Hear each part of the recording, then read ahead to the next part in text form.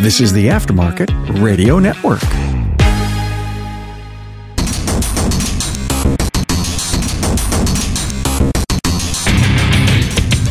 Hey everybody, welcome to yet another episode of Diagnosing the Aftermarket A to Z with Matt Vonslow, and believe it or not, I am Matt Vonslow. I am extremely happy to announce my next guest. She is the co-owner of L1 Automotive Diagnostics and Programming with her husband Keith. She's been doing this for a few years. We'll dabble into the details here in a minute. Without further ado, I'd like to welcome to the podcast, Liz Perkins. Hey guys, nice to be here. Nice of you to join us. I was ecstatic when you sent me a message on Messenger. I was like, wow, he wants to interview me? Why? Oh man, you got to have higher life goals. Yeah, I we talked a little bit about, hey, what do you want to discuss? I'm like, hey, no one knows me. Everyone knows Keith, and I just happen to be. Who's Keith? Well, I'm sure he has a bigger name than I do, but Keith Perkins. Well, yeah, yours is like 3 letters and his is 5. Yeah, that too. But yeah, he's more well known in the automotive community. We have YouTube channels. We have an L1 training company. It's both online and in person. We have an L1 Automotive Diagnostics and Programming, mobile diagnostics, ADAS, 1234YF. Actually got asked to do a 134A the other day. Really? Mm-hmm. It was a new, I guess you would say, like a body collision shop from the dealership. So the dealership decided to say, hey, let's make a collision center. And right in front of them is another dealer with a service center with a 134A machine. So we took ours over there and evac'd 134A for them. Awesome. I was very shocked. So yeah, we have that business. Now we have 3 employees. We just hired a new one. So things are cooking there. And then we also have a shop. Well, you know what? Not to interrupt, but yeah. Speaking of employees, it's no secret we're facing a technician shortage, and yep. Napa Auto Care is addressing that. They have a free 2-year apprentice program that offers a variety of training to produce technicians with 3 ASE certifications. To learn more, members can visit member.napaautocare.com. That's awesome. So yeah, they got an apprentice program that's really cool. Laid out. Yeah. Back to L1. Yeah. So you got 3 employees. 3 employees, including me and Keith. Not including me and Keith, excuse me. Yep. And then we just opened up our actual shop location, which you don't see a lot of foot traffic yet, but that's okay. We're slowly growing into that business. So this is going to be a shop, like regular service, or is it going to be aimed as a extension of the mobile stuff? Right now, it's more of an extension of the mobile stuff. The space that we have doesn't really lend for a lot of like lube tech stuff and alignments, transmissions, things like that. We definitely want to grow into that space as time goes on, but baby steps. So we're going to keep that philosophy going. Let's keep being good at what we have, and then we can slowly grow. Yeah, and you included yourself and the employees, and I'm not insinuating any dig there, that besides being co-owner, you've been out in the van. You've been out to shops to perform services for them. Absolutely. Absolutely. So this all started, I think over 4 years ago now. First it was just Keith. Then my husband was like, hey, I think I need to start hiring somebody. And I was like, my kids are starting to go to school full time. And I just was in that point in my life where I'm like, hey, I want to join the workforce again. And I really he's a really good storyteller, which some people say he's too good of a storyteller sometimes. I can vouch for this. He is a very, very good storyteller. So he'd come home so excited about finding something that no one else could find. And it just kept being more and more infectious. And I was like, you know what? Can I ride with you? And he's like, you really want to? No. He's like, you really want to? I was like, yeah, let me try it out. So I was like, okay. We go out and he's kind of showing me and he's kind of just skimming over that. I was like, wait. What is that? Why are you doing that? I want to understand why. And the whys led me to where I am today. So just asking why and learning more as we went, I ended up getting put into my own van. We expanded, and I actually was going out and doing my own programming by myself. going into these shops, and I loved it, man. I just absolutely loved it.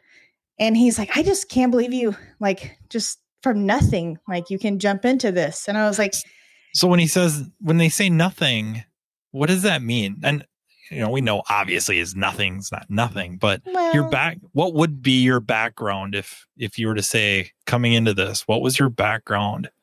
I did like key room and stuff like that. Like I didn't really have any experience in the automotive industry at all. The only thing that I had done ever automotive was help my dad, drop a fuel tank. And he told me how to change a spare tire when I was a kid. Like that's really the only things I knew. I don't know how to change oil. I don't know any of those things, but I can program with the best of them. Yeah. It just, I went backwards really in the industry. But obviously you must have had some level of PC knowledge. And then like working in a cell phone store, there's something to just having to solve issues on cell phones, even if it's just to show somebody how to do something, that like there's a process that you click this, and it isn't like click this, boom, magic. It's click. Now I have to, determine what the next logical step is to press to go to the next. And I'm not trying to insinuate in any way that that's the reason you're successful at this, but yeah, no, you had some. Yeah, I had some knowledge. I mean, I definitely had those customers, especially when I was selling cell phones when Razors came out. Okay. Like when an iPhone came out, like that was a huge thing. And I was working for a company that didn't offer an iPhone, and everybody wanted an iPhone. Like Blackberries were like, well, we don't have an iPhone, but we have a Blackberry, like, will that work? No, I want an iPhone. So there is that knowledge there, I guess you would say. But I mean, Keith still gets on to me for not knowing how to use Excel right. He's like, oh no, if you do this and this, like it just does it so much easier and faster. I'm like, oh, that's really cool. But right. As time went on, I got better and better at it. Like I said, I was in a van, and then Keith had this idea. Hey, ADAS is really big. So advanced driver systems, they're out there. No one's programming them. This is something that we really need to get into. I said, okay. So we looked at the equipment, very expensive to get started with using the targets and stuff. And so he had the idea of starting small. Let's just start small and let's grow. And man, did it grow so fast. Yeah. And then my van pretty much became an ADAS van. So an ADAS van, that's my favorite. I like carpentry. I had a business, at home business while I was staying home with my kids. Like I would like make t-shirts and woodwork and those type of things, but it wasn't super lucrative. If Keith was on here, he'd be like, no, she definitely spent more than she made. But no, it was fun. It gave me something to do, something to look forward to each day besides, just the mundane of having a toddler going to the zoo for the millionth time with your friends and all that. So, I think because of the woodworking, like the measurements and the lines and all of that, like really attracted me to ADAS, Yeah. And so, yeah, like ADAS for me was like my favorite. Every time I get an ADAS call, I'm like, oh, yeah, let's go do ADAS. And he's like, oh, I'm really glad you liked it. And so he's like, well, let's do it this way. And let's get you in a different van. So we bought a bigger van and put that in there. And then as time went on, we hired another. Yeah, because if you're carrying for multiple car lines, that could chew up a lot of space really fast. I had targets bungee corded to the ceiling of my NV 2500 high top. Like that's how like crazy it got at times. Some of them were even too big to bungee cord to the top. I'd slide them in with cardboard protecting them. So, but yeah, I really enjoy ADAS. Yeah. And got to really know like the people in the collision centers, and they would call me and like, hey, I just don't know about this. What are we doing? And to have those kind of conversations with like someone that has no idea that this is something they should be implementing, and the reasons why, and, the legislation that's out there and the liability and all of that for doing a proper repair. So it's just I don't know. There's just something about this industry that's so infectious. And, of course my husband got me into it, but it's everybody I've met that kept me going, go into vision. You must meet much different people than I do. No, you were one of the people. Yeah. So I took a PICO class with you and Scott Shotton, Introduction to Pico at Vision. I've taken, oh my goodness, took another Scott Shotton class. I did his diagnostics. I can't remember what it was called specifically, but took that class later at Vision. And then last year, of course, we took online classes, which I'm so excited for Vision to be back in person this year. Like, just really restart your engines, if you will, for just to get you excited again. So, and did you sign up for classes already? Yeah. Oh yeah. We're done. Everybody's going. We're shutting down shop. So not only this year are we going to classes and Keith is teaching, but we're also going to have a booth this year for our training company. So I'm excited about that. So it'll be our first year at the expo and getting to meet everybody. Hopefully we'll see you out there. But setting the booth up is something new and exciting to also do. So I don't know if Sherry's going to let me come this year. I'm sure you're going. I'm sure you have classes. I don't even remember seeing them, but I'm sure you are. I'm doing mine remotely. I'll have a virtual presence there. Really? Yeah. You ever see that episode of Big Bang Theory? I don't know. I do watch Big Bang Theory. Now, some of your other movie references I don't quite get, but Big Bang Theory, you got me on the same page. There's one episode where he's got almost like a Segway mounted up with a monitor and it's got his face on it. Yes. Going around the college. Mm-hmm. Yeah. Talking to everybody. Because I think he was trying to protect himself from getting sick. Hey, I mean, we're in that world now. Yeah. And this was way pre-COVID. Yeah. Way. Gosh, that was probably Sheldon. In the middle of their I should say it was seasons. Sheldon, not he would be the only one to do it. Yeah, I agree. Very excited about it. It was kind of sad to hear about the is it ASTE? No. One of them got canceled in Michigan. And that was kind of sad to hear. But I think Vision's a go. Yeah. Yeah, Vision's a go. We got signed up. Matter of fact, I was talking to him about our booth like last week. So everything's great. We got into the hotel, so it makes it easier to go downstairs and mingle with everybody and not have to drive to a hotel. So yeah, it helps immensely. Yeah. Whether you can be right in the Sheridan or the other two just across this street aren't too bad. Yeah. I mean, the hotels themselves are nice, but the trip over there isn't bad at all. Yeah. Start getting outside of that. I mean, the first 2 times we went, we stayed over 5-10 miles from it. Like, it still wasn't that bad, but I'm like, hey, it's 2 a.m. We have to get you awake and here by a certain time. So let me just finish this story. Yeah, right. And then 5 stories later. Yeah, right. But oh man. But yeah, that's a great connection tool, man. Like you meet people from all the countries, sometimes all over the world, have different perspectives on the same career. Yeah, it's literally the world. Yeah. Yeah. Usually there's a group from Australia. Yeah. And Sari makes it up from Africa. Yeah. It's like I said, it's amazing. Wearing sunglasses all the time. I mean, Keith wears his sunglasses all the time too, so. Yeah, on his head. Oh, the kids even said something about tonight at dinner. Like, do you ever wear them on your face or you just only wear them on your head? So he's known for his sunglasses on his head. You remember which classes you're signed up for? I'm doing managerial and marketing classes this year because nice. I'm no longer really in a van. That's the kind of news that everyone's like, oh, no, what? Oh. Yeah. They're like, hey, why would I see you anymore? We miss seeing you.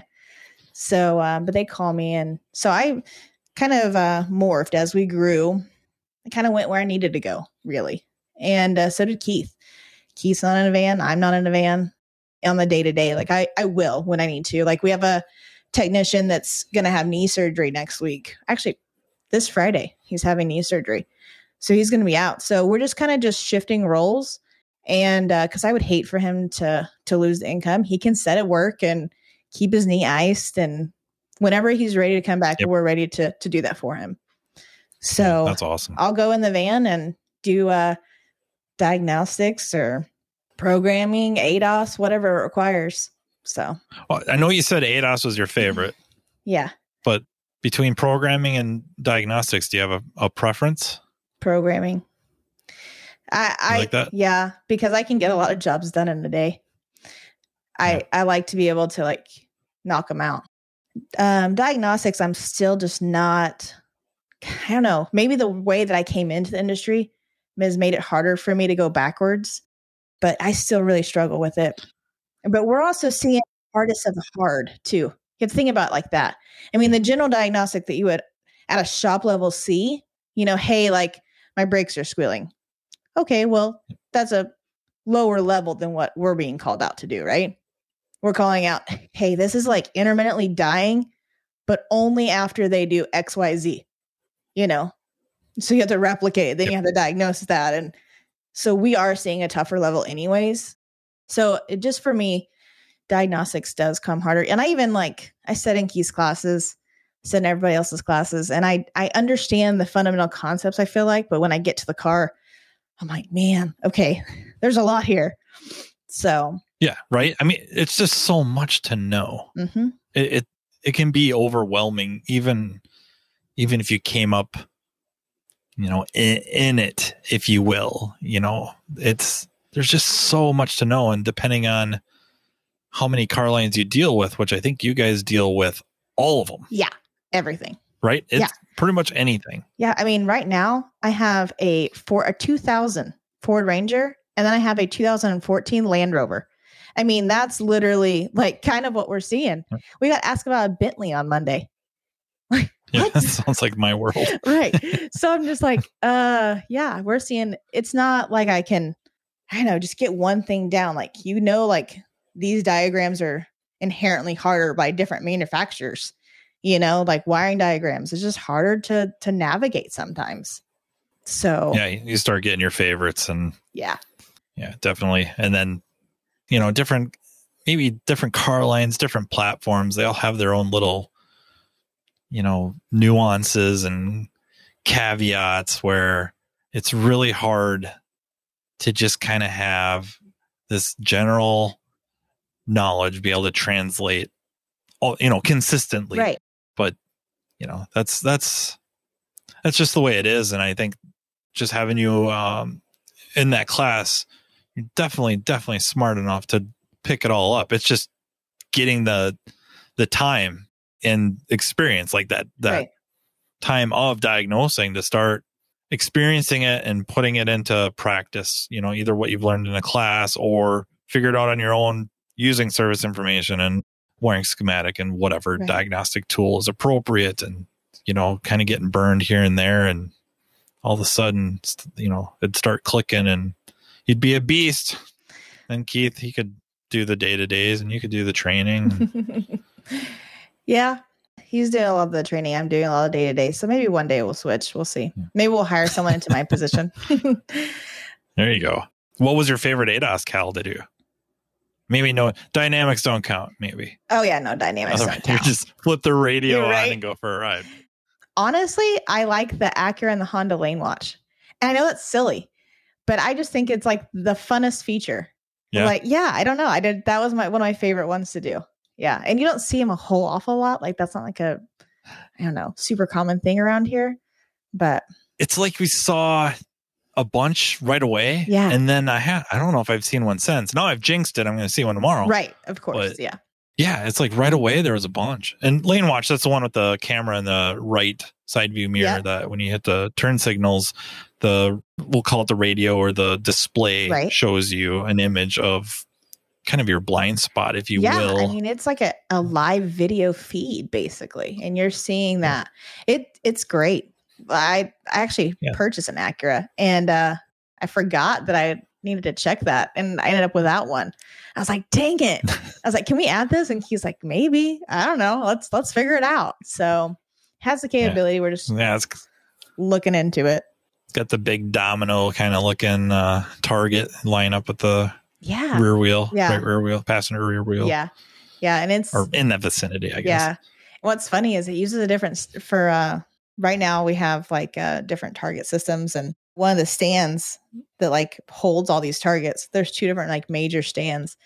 And when I would put that stand, I would actually be mad because it would give me no room to walk around in the van, but I would love doing them every time. Yeah, that one's my favorite. Hondas, Toyotas, they use the cone. So those are a lot of fun because they're like a quick and easy, like get her done, because you pretty much just set up the cone, raise it at the right spot. Of course you have to do all the prep work. We have to do that for every vehicle. Did you start out one way and end up doing another? Like, did you start out dropping plumb bobs and then running a line or a string front to back or back to front, really?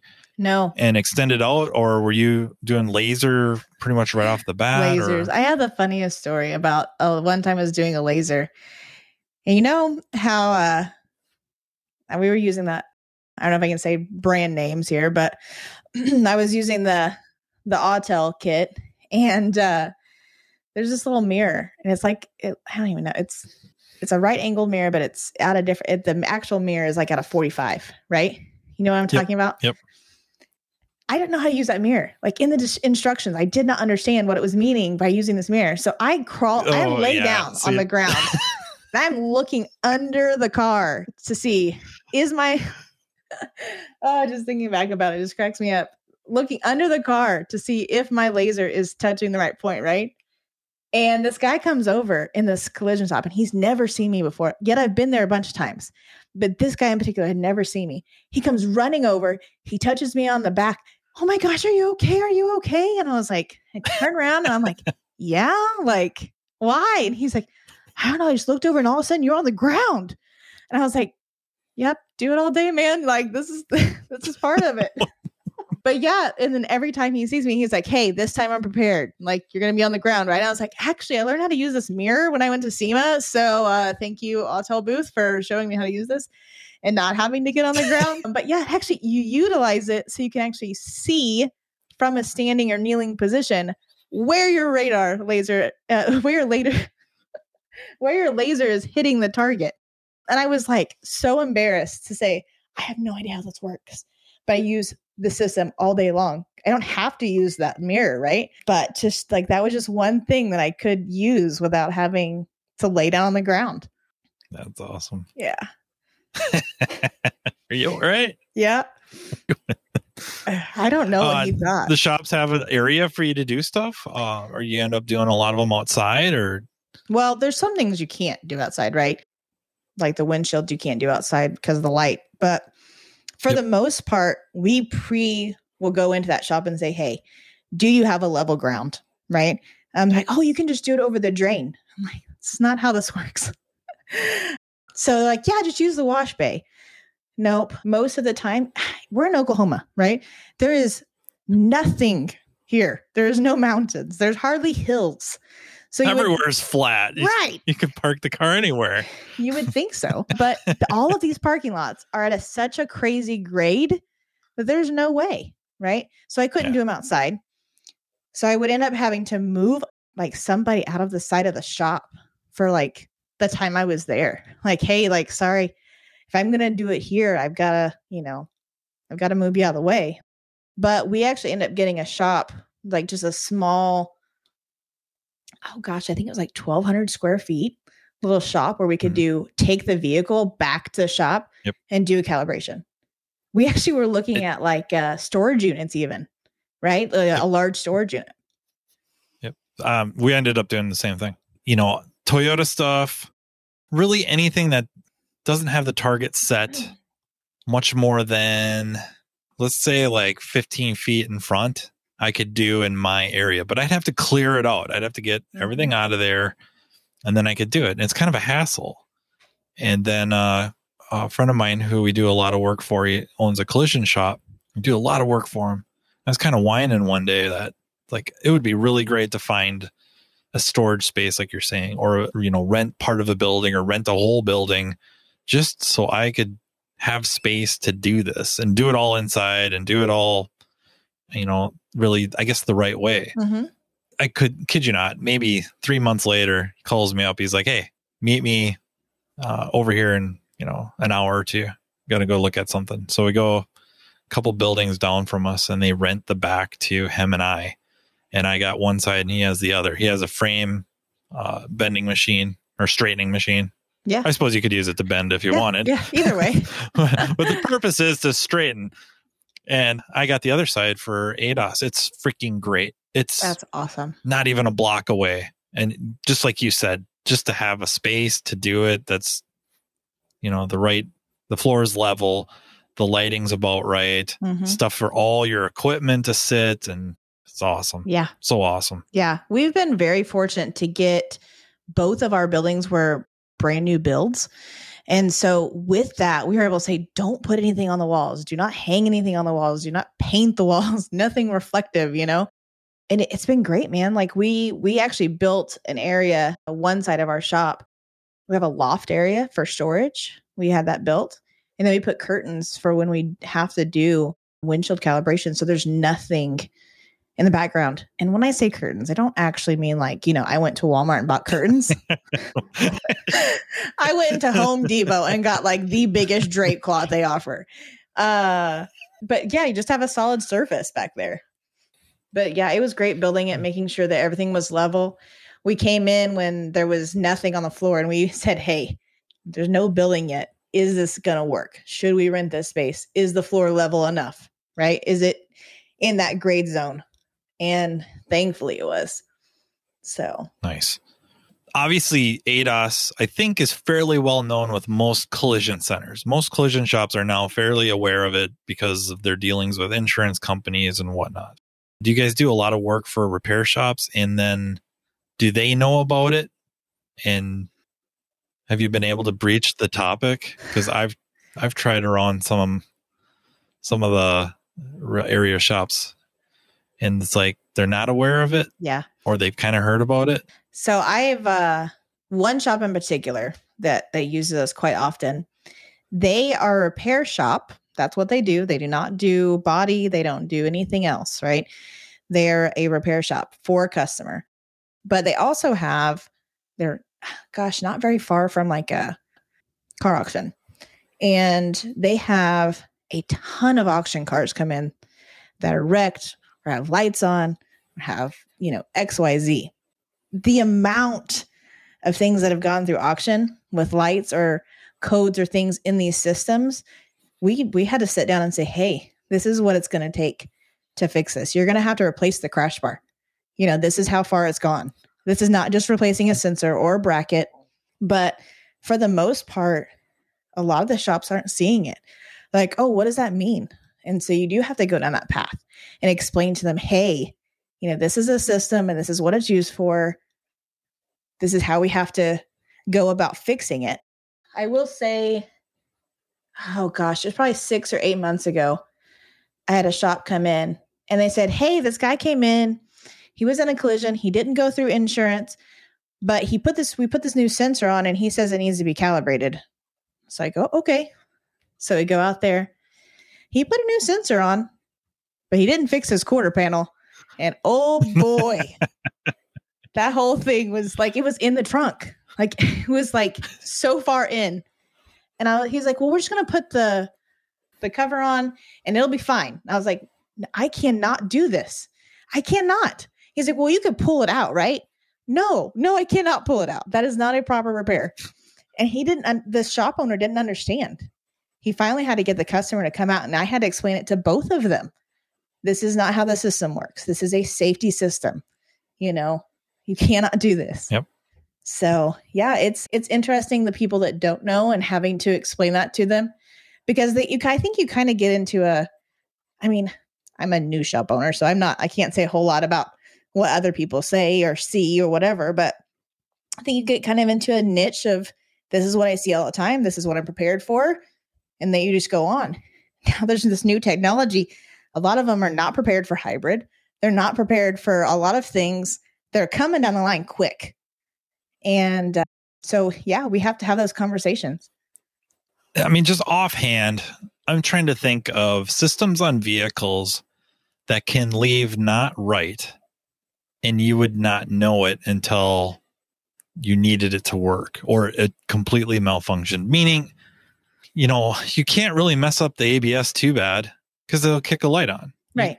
You can't really screw up something with the engine. You're going to get a light or it's not going to run right, or the transmission is not going to shift right. Mm-hmm. Right. There's like these immediate pretty immediate repercussions for it not being right. Absolutely. ADAS, you could have the camera or sensor, if we're talking about radar or camera, just hanging, Mm-hmm. and it may not illuminate a light until either however long down the road, and it'd be hard to say without getting like very specific vehicles, I think, but there may be really no indication that anything's wrong until you needed it to work. Right. Right. So it's like, it's really hard for them to wrestle with. How can it be wrong? How can it be not, right and ready to go down the road if I don't have a warning light? Right.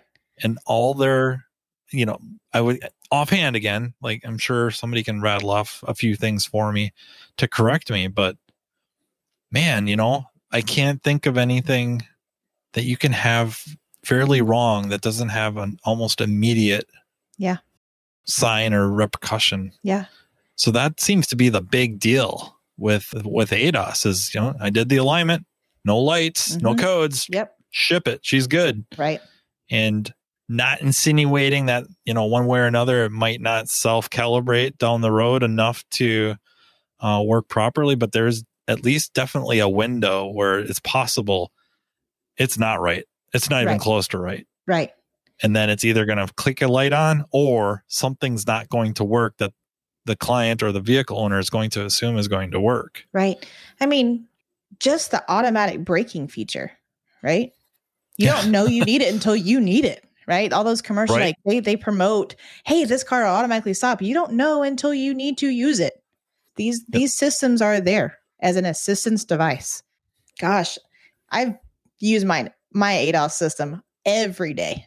I mean, I love my radar cruise. I love my lane keep assist. Yep. I mean, I love those devices because it makes it so much easier to drive and so much funner to drive. You're not sitting there, brake, reset the cruise, brake, reset the cruise, know? That was going to be my example.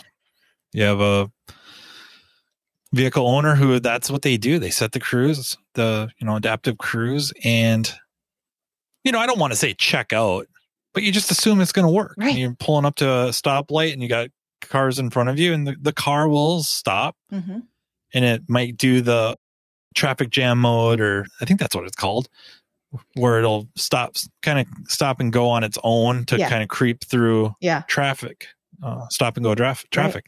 But that doesn't work, or it isn't right. It sees the truck in front of you, but not the car or a trailer, or anything. Yeah. And all of a sudden, boom, boom. You've now hit somebody. And then now you're looking at liabilities. And who do you go back to? Well, I was just in a collision and they fixed it and it didn't work right. Now look where you're at as a shop. You can't just say, I just didn't know. I don't think that's going to run in court, No. So I actually had a shop at a collision center, matter of fact, and the customer prompted the calibration, not the shop. Yeah, Ooh. That's what I said. So I get a call. He's like, hey, I've got this Ford Edge. The customer says it needs to be calibrated. What is that for? Why? And I was like, well, did you replace the windshield? Yeah. Okay, it needs to be calibrated. It's got lane keep assist or lane departure or whatever. I didn't unplug the camera. I didn't take it off anything, did I? Somebody else did the work. I didn't do the work. I called somebody in to do it, right? They don't think about, hey, should I check these and make sure? Now, we've done other calibrations for them. That's how I got the call. But imagine if I hadn't done calibrations for them. What would have happened? What if they didn't know? So we ended up going out there. We calibrated. It was a dynamic and gave it back to the customer. Customer says, hey, it's not working at all. I go, okay, well, we need a dynamic. We also do a verification test drive at the end of every single calibration we do.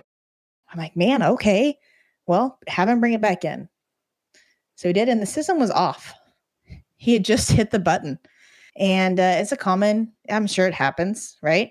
Yep. The shop level at the collision center didn't know to check for that. They didn't know that's how that system worked. Yeah, it might be menu driven and you got to go in and check the box or uncheck the box. And in this case, it was like at the end of the shifter and it was just a button, right? Sure, he got in the car and hit it. Okay. Like It happens. But for the shop to call us and say, hey, he says it's not working. You were the last one to touch the system. Come back and check it out. Sure, we'll come check it out. Absolutely. I find it somewhat comical. Right. How the roles reverse sometimes, where people that interact with the public across the counter, they get really annoyed with the ever sent you. Yep. Yeah. And then how quickly when the shoe goes on the other foot. Yep. Ever since, yeah. Yep. Exactly. It's an interesting dynamic when they are not knowledgeable. And so that's part of our training company is to get the word out there, right? To have that content available. I know that there's a lot of people out there, but just doing our part to try to get it known. I've run into a lot of collision centers that don't even have a scan tool at all. Like no scan tool. Wow. Like they literally will call us to do a code clear. They're just not staying up with what everyone would say is a normal shop or a normal collision center, I thought they would at least have to have something, even if it's one of the various, I think, collision shop aimed devices that do health reports and maybe some what should we say, online, either programming or calibrating. That's stunning to me, right? That they wouldn't have something. So we go in and do all their pre and post scans. Here's the thing too, that I don't know, it's just a common thing that we see. Insurance companies will pay collision centers very much less than they will pay a contractor to come in or sublet, right? So in his eyes, I think he says, well, they'll pay their bill. They're not going to pay me to do a pre and a post. There's a lot of logic to that. Yeah. Yep. We've run into that a few times where they'll kick the work to us. Even outside of Diag and programming and whatnot, because if they sublet it, it's easier for them to get paid for it. Right. Yeah. And then of course they don't have to do it, and then they can sublet it. And, you give them a little bit of a break, and then they can mark it up, and they make a little bit of money, and you make some money. And yeah. And imagine like not having to take it to the dealer anymore. Like when you have a mobile business that's coming to your shop, I mean, it's kind of a no-brainer at that point. From a shop perspective, I do understand it. Most of them are ecstatic to not have to go to the dealer for, getting closer on a lot of stuff, anything, but a lot of stuff. Yeah. That there's an alternative.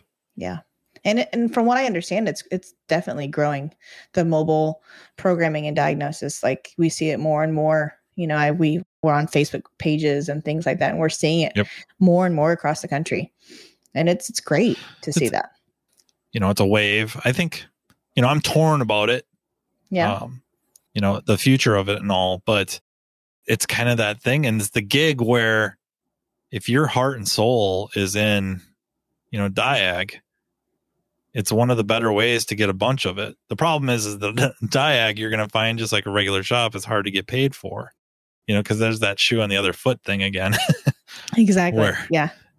Shops complain how hard it is to get a customer to pay for Diag, and then yet when they have somebody come in to do some Diag, they don't necessarily want to pay for it either. I get those phone calls all the time. Yeah. Right? Yeah. It's maddening in some cases. So then you make your money programming so that you can still get your diet of diagnostics. Or some of them, after a while, it's just there's too much money in the programming and the calibrations, ADAS or otherwise, module calibrations or whatever, that they just kick Diag to the curb. Honestly, at this point, I would say our diagnostics is a good 30 to 40% still. It is still very, very strong.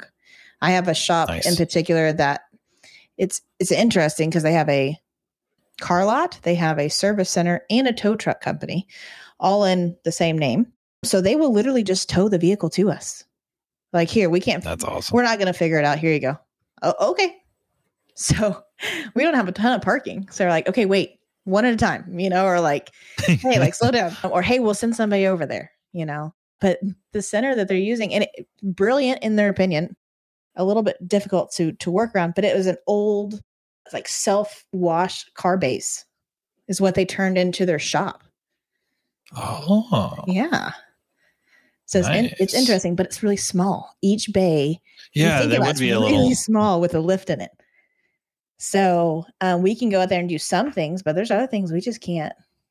We can't diagnose around them or around all the things.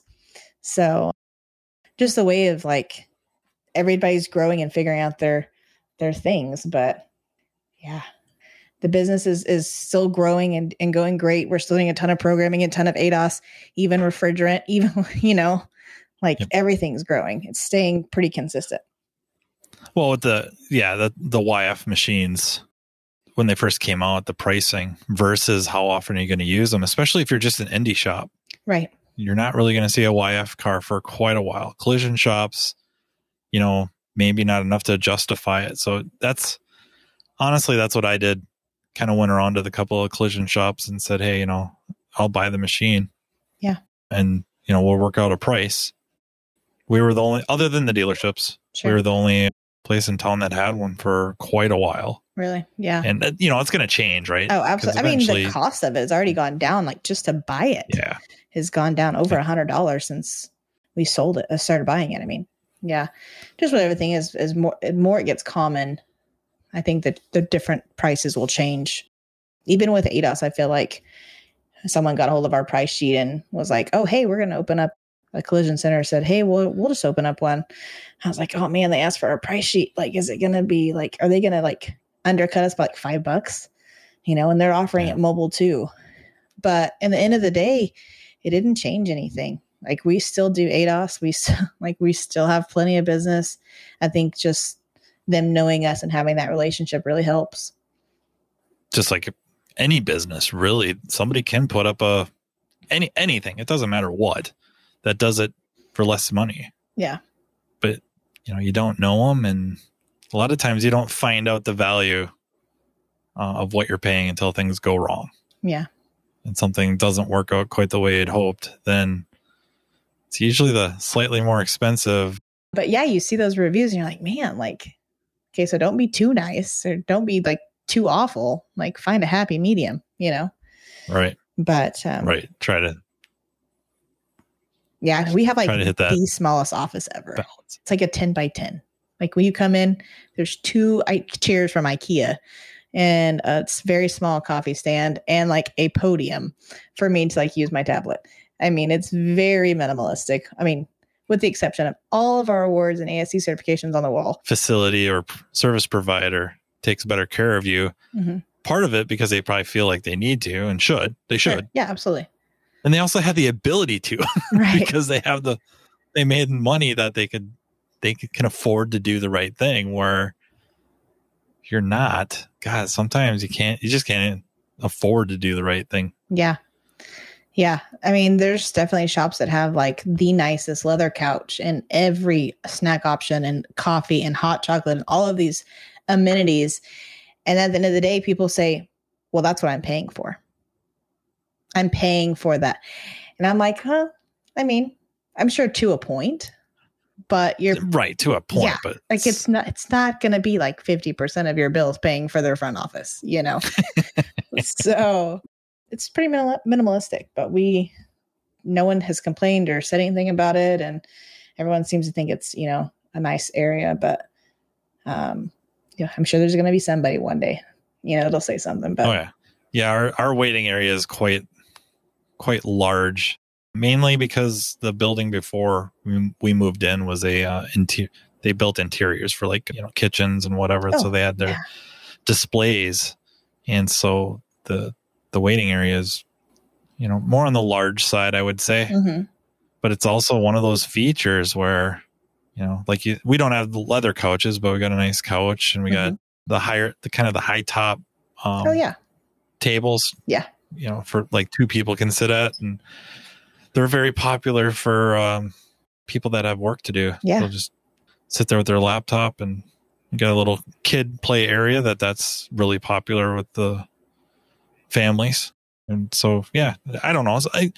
I see both sides of it. Some shops just don't want people hanging around.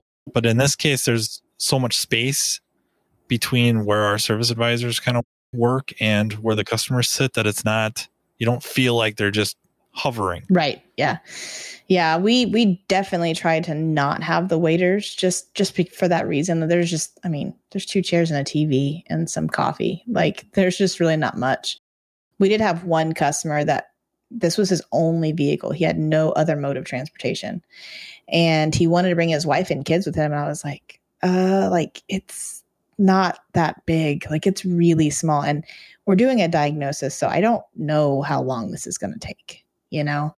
So I told him, I was like, he's like, well, we'll just wait outside. It was a nice day. It wasn't like bad weather in any way. It wasn't too hot, too cold, or rainy or snowy. We don't get a lot of snow here, but not too hot. It's like 110. That day it wasn't that hot. Oh. But yes, our hot is very hot. I do not do well with the heat. Also, another reason I thought it was a dry heat. No, we are humid heat. Really? Yeah. So we lived in Colorado for like 5 years, and like when it was hot or cold there, it didn't feel nearly as hot or cold because there was no humidity. We're in a desert climate. So in Oklahoma, no, our humidity is insane. Like I have curly hair. It takes a toll. But yeah, ended up the guy was like, oh, okay, well, if you're sure like that we can't wait outside. I was like, we're like in an industrial kind of area. Like I don't think there's not like anywhere like to even set chairs outside. But yeah, he ended up just coming and sitting in there and ended up falling asleep in the chair. But yeah, like he was comfortable enough. So, but he was there for a couple hours. So that's really the only waiter we get. I mean, it's just kind of the odd man out, you know, like for the most part, we're able to have everybody drop off their vehicle.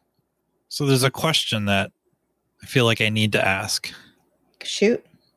As a mother and a wife, and now, you know, co-owner of a business.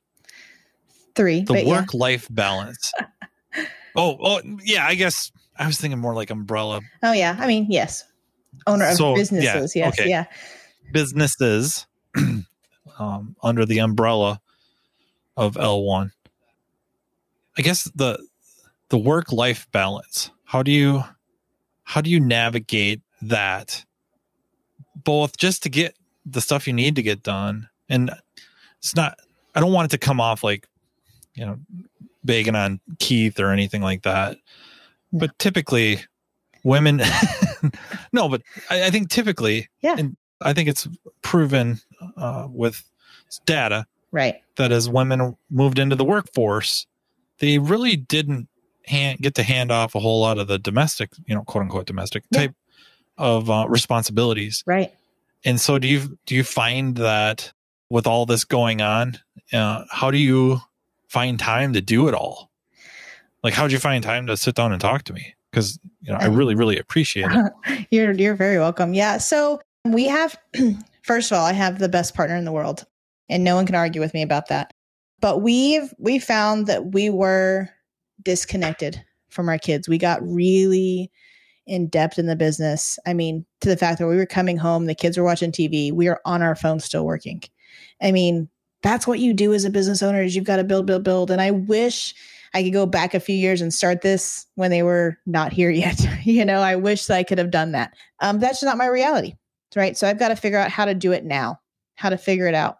So Keith does, you know, he writes classes. He's the tech support. You know, he's doing that. I'm answering phones every day, all day, doing all of the paperwork in the background. We have an accountant. So we did, I guess, farm that out, if you will. So we have an accountant that does all that. We have a CPA that does our taxes and all of that. So I was able to alleviate some of those things from myself, right? And then on Tuesdays and Thursdays, Keith teaches at night.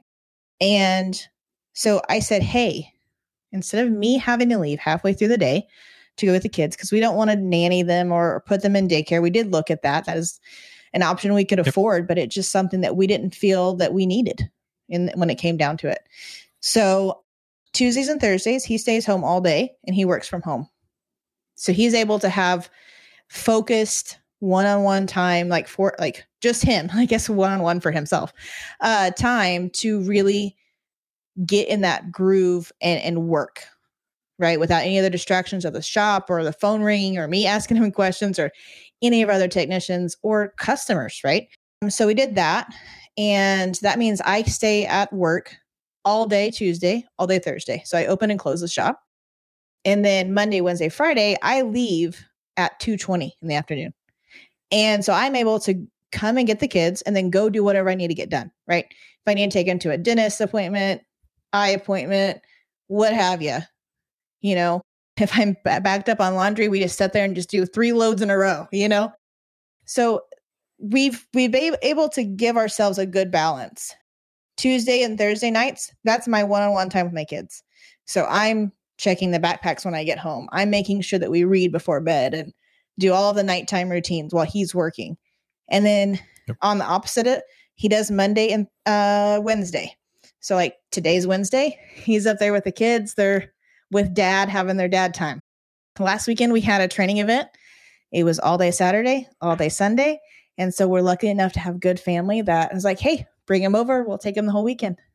So we're able to also work, without having to worry about like, hey, the kids have to set the shop for like 9 or 10 hours, but they definitely have those days when they're out of school. Sometimes I'll take off and go do stuff with them. But yeah, I mean, it could be a lot crazier than what it is. It has been. This definitely wasn't how it started out, but we've grown and learned along the way, and I feel like we're in a really good spot now. Like the kids are happy. I'm happy. Keith's happy, and at the end of the day, like we're making it work. Oh, that's awesome. You guys moved in now to your new place? Yeah. Your new house? Yeah. We bought I don't even know how big this thing is. 2,600 square foot house. Our dream. Thought it was like 10,000. Oh, no. Maybe the next one. But we bought forever property. That was our goal, is to build and buy dirt. That's what they say. They're not going to make any more of it, right? Actually, there's like a country song about buying dirt, and that's what we wanted to do. That was our goal, is to get some land and really kind of feel, I don't know, there's just like this feeling of like, I own land. There's nobody around me for a while. I only own 5.5 acres, but to some that is like a lot of land, What the typical city or town lot is maybe a 1/4 acre, right? Maybe. Yeah. Maybe 2/10 of an acre, maybe 3/10 of an acre. That's the average. Yeah. So for us, it's amazing. We see deer, and we have I wouldn't necessarily call him a pet, but he comes by the back door and we give him chicken, possum. And if it's a girl, it is Natasha. If it's a boy, it is Mike. So we don't know which one he is or she. But to just have those experiences with the kids too, like my husband loves to shoot. And so we made a little shooting range, like to really just feel like we're still living the day to day, even though we're stressed out, So yeah, we moved in, middle September, we moved in and starting to really get settled. I feel like, like the Christmas break, me and the girls like unpacked the last of the boxes. So that's a great feeling. Yeah. Wow. So yeah, right. But yeah, we're waiting, anxiously waiting our pool. There was a pool here was 40 years old, and it had a 14-foot wide crack in it. So got that repaired. Oh, yeah. no. Oh yeah. Devastating for 2 little girls who's like, hey, it has a pool. We're so excited. And then we find out, it's a huge pool. I mean, like huge. It's like 17 feet wide, 25 feet long, 12 feet deep. And it's a huge, or maybe it's 35 feet long. I don't know. It's huge, right? They're so excited about having a pool. And then to find out, well, there's a 14-foot crack in it. So we're going to need to repair that. So thankfully, we found somebody available to repair fiberglass, and that's coming in hopefully before the warm comes, get rid of this winter. So, yep. But yeah, just trying to remember to live every day, because you don't know how many you get, for sure. No, not really. And on that, no. No. Yeah, I mean, I think that's been getting hammered home probably more often than we talk about. But yeah, I think like some recent celebrity passings with Betty White and Bob Saget, Bob Saget coming out of nowhere, right? Just kind of hits like, oh man. Yeah, I think it's kind of also like, look at mentally, what year do you think it is mentally? You don't think it's 2022. We've lost 2 years of our lives, right? So I think everybody has that same kind of feeling like, hey, we've got to really live for today.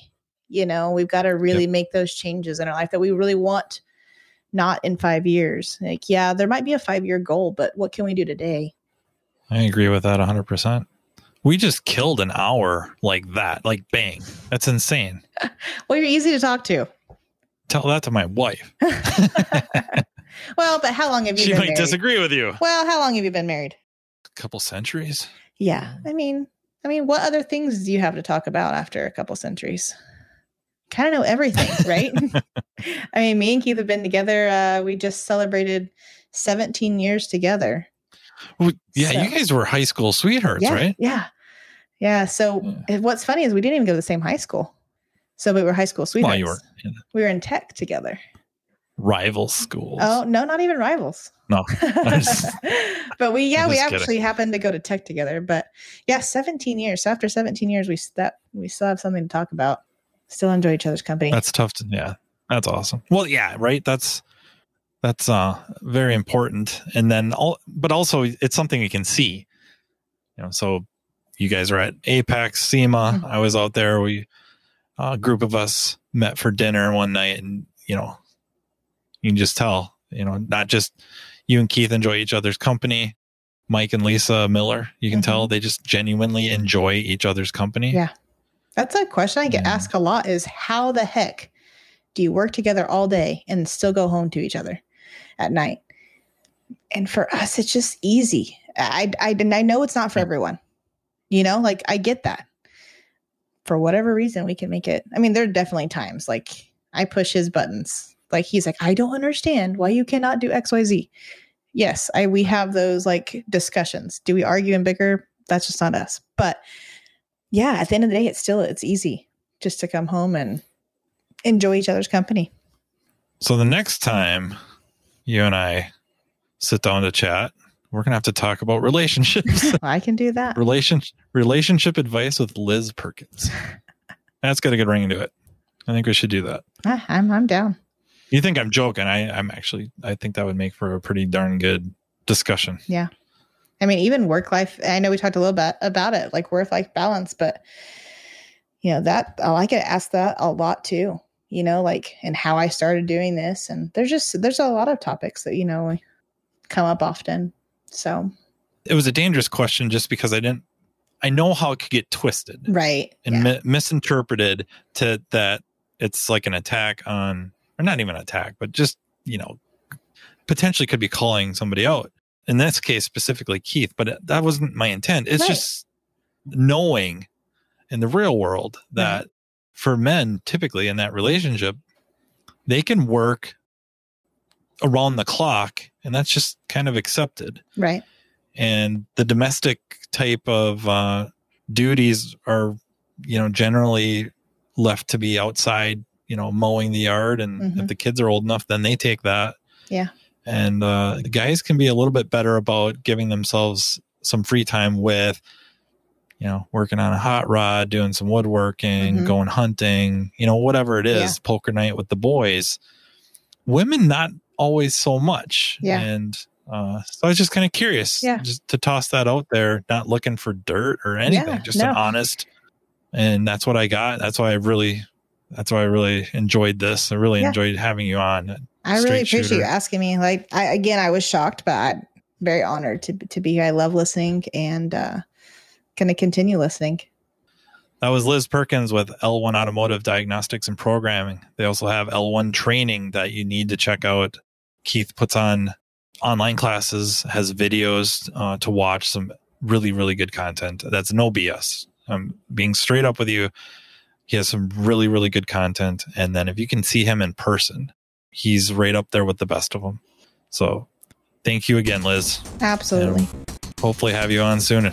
Sounds great. You've been listening to Matt Fonslow, diagnosing the aftermarket A to Z on the Aftermarket Radio Network.